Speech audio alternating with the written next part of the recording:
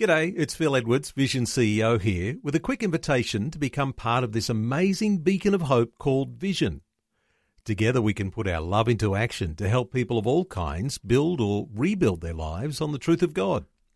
Please consider the part you can play during our upcoming Visionathon appeal, remembering that it's your support that makes Vision possible, including this podcast.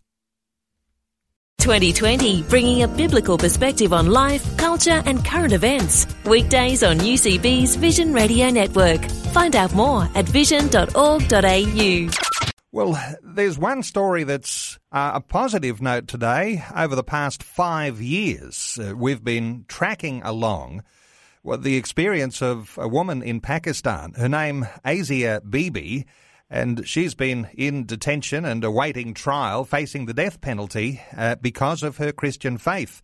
There's been some good breakthrough overnight. Let's catch up on some detail from Open Doors. Tim from Open Doors joining us. Hello, Tim. Welcome along to 2020. Hi, Neil. Thanks for having me. Tim, it's been a long 5 years. It's not all over yet, but what's the latest on Asia Bibi? Yeah, so overnight we had a Supreme Court hearing for Asia Bibi, and the Supreme Court have ruled a stay on her execution. So she was sentenced to death under Pakistan's blasphemy law, but that has been stayed for the last 5 years. In that time, she has been in prison, however, and that has not been easy for her, all her 4 daughters and her husband, who are quite supportive and are in hiding currently. It's important to understand that blasphemy law. How does that work, and how did she get arrested because of that law? So the blasphemy law in Pakistan is there to protect Islam and make sure that nothing is said against the Prophet Muhammad or the Quran. As in this case, and is often the case, there's been a claim that she did say something that was derogatory towards the Prophet Muhammad. It's not the case. The person who made the claim was not actually present at the time of the incident. And when the claim was made itself, it was 5 days after the incident was occurred. This case with Asia Bibi was that there was an argument that she was involved with, and it was used to sort of settle the score or this grudge, to bring this up in court and say that she'd made these remarks, with the accusers knowing full well that the only sentence with this law is death. Well, sentenced to death back in 2010, a number of appeals. You say this is a stay of execution, which means she's not out of the woods yet, and the execution still may well come. That is correct. So it's an answer to prayer to see that there is a stay of execution, because in October she was ruled by the High Court in Pakistan to be executed, and they were going to uphold the lower court's rulings of that. However, this is the Supreme Court, which is now the highest level of appeal in Pakistan, so there is no one above this, and they have ruled a stay, so they will hear her case, and they do believe that there is merit to reject these charges, basically. So that's an answer to prayer in itself. However, as you say, not completely out of the woods yet. Now, Tim, while we focus on Asia Bibi, she is one of many Christians in a lot of different countries that are governed by Islamic law, that are in detention and that are facing the same sorts of accusations and the same sorts of ultimate outcomes. Yeah, absolutely. I think the reason that this case in particular is so important is that Asia Bibi was the first Christian arrested in Pakistan under this law.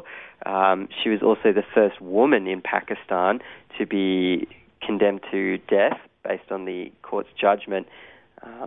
As well, Pakistan was the first country in the world to introduce a blasphemy law at all.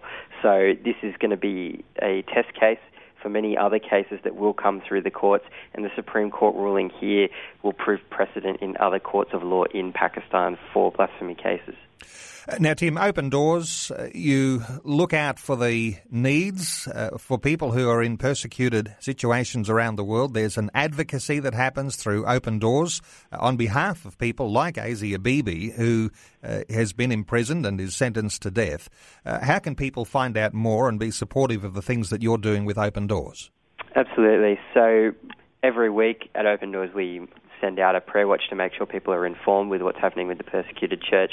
This week we will be sending out a more detailed update on Asiya Bibi. As well, if you want information on Asiya Bibi and her case, you can go to our website, which is opendoors.org.au, and there is information there. We've been working in Pakistan in cooperation with the local church for a long time. So there are members of the Christian community in Pakistan who've been working to advocate on her behalf.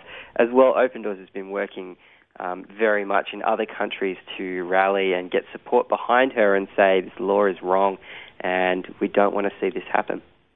Well, I point people to your website. It's opendoors.org.au. That's the Open Doors Australia website where you can keep up to date with what's happening with persecuted believers around the world, people like Asiya Bibi facing the death sentence. A slight reprieve, but she's not out of the woods yet. Tim from Open Doors, thanks so much for being with us again today on 2020. Thank you for having me. Like what you've just heard? There's more great podcasts, or you can listen to us live at vision.org.au. And remember, Vision is listener supported. Your donation of any amount will help us continue connecting faith to life. Learn more or donate today at vision.org.au.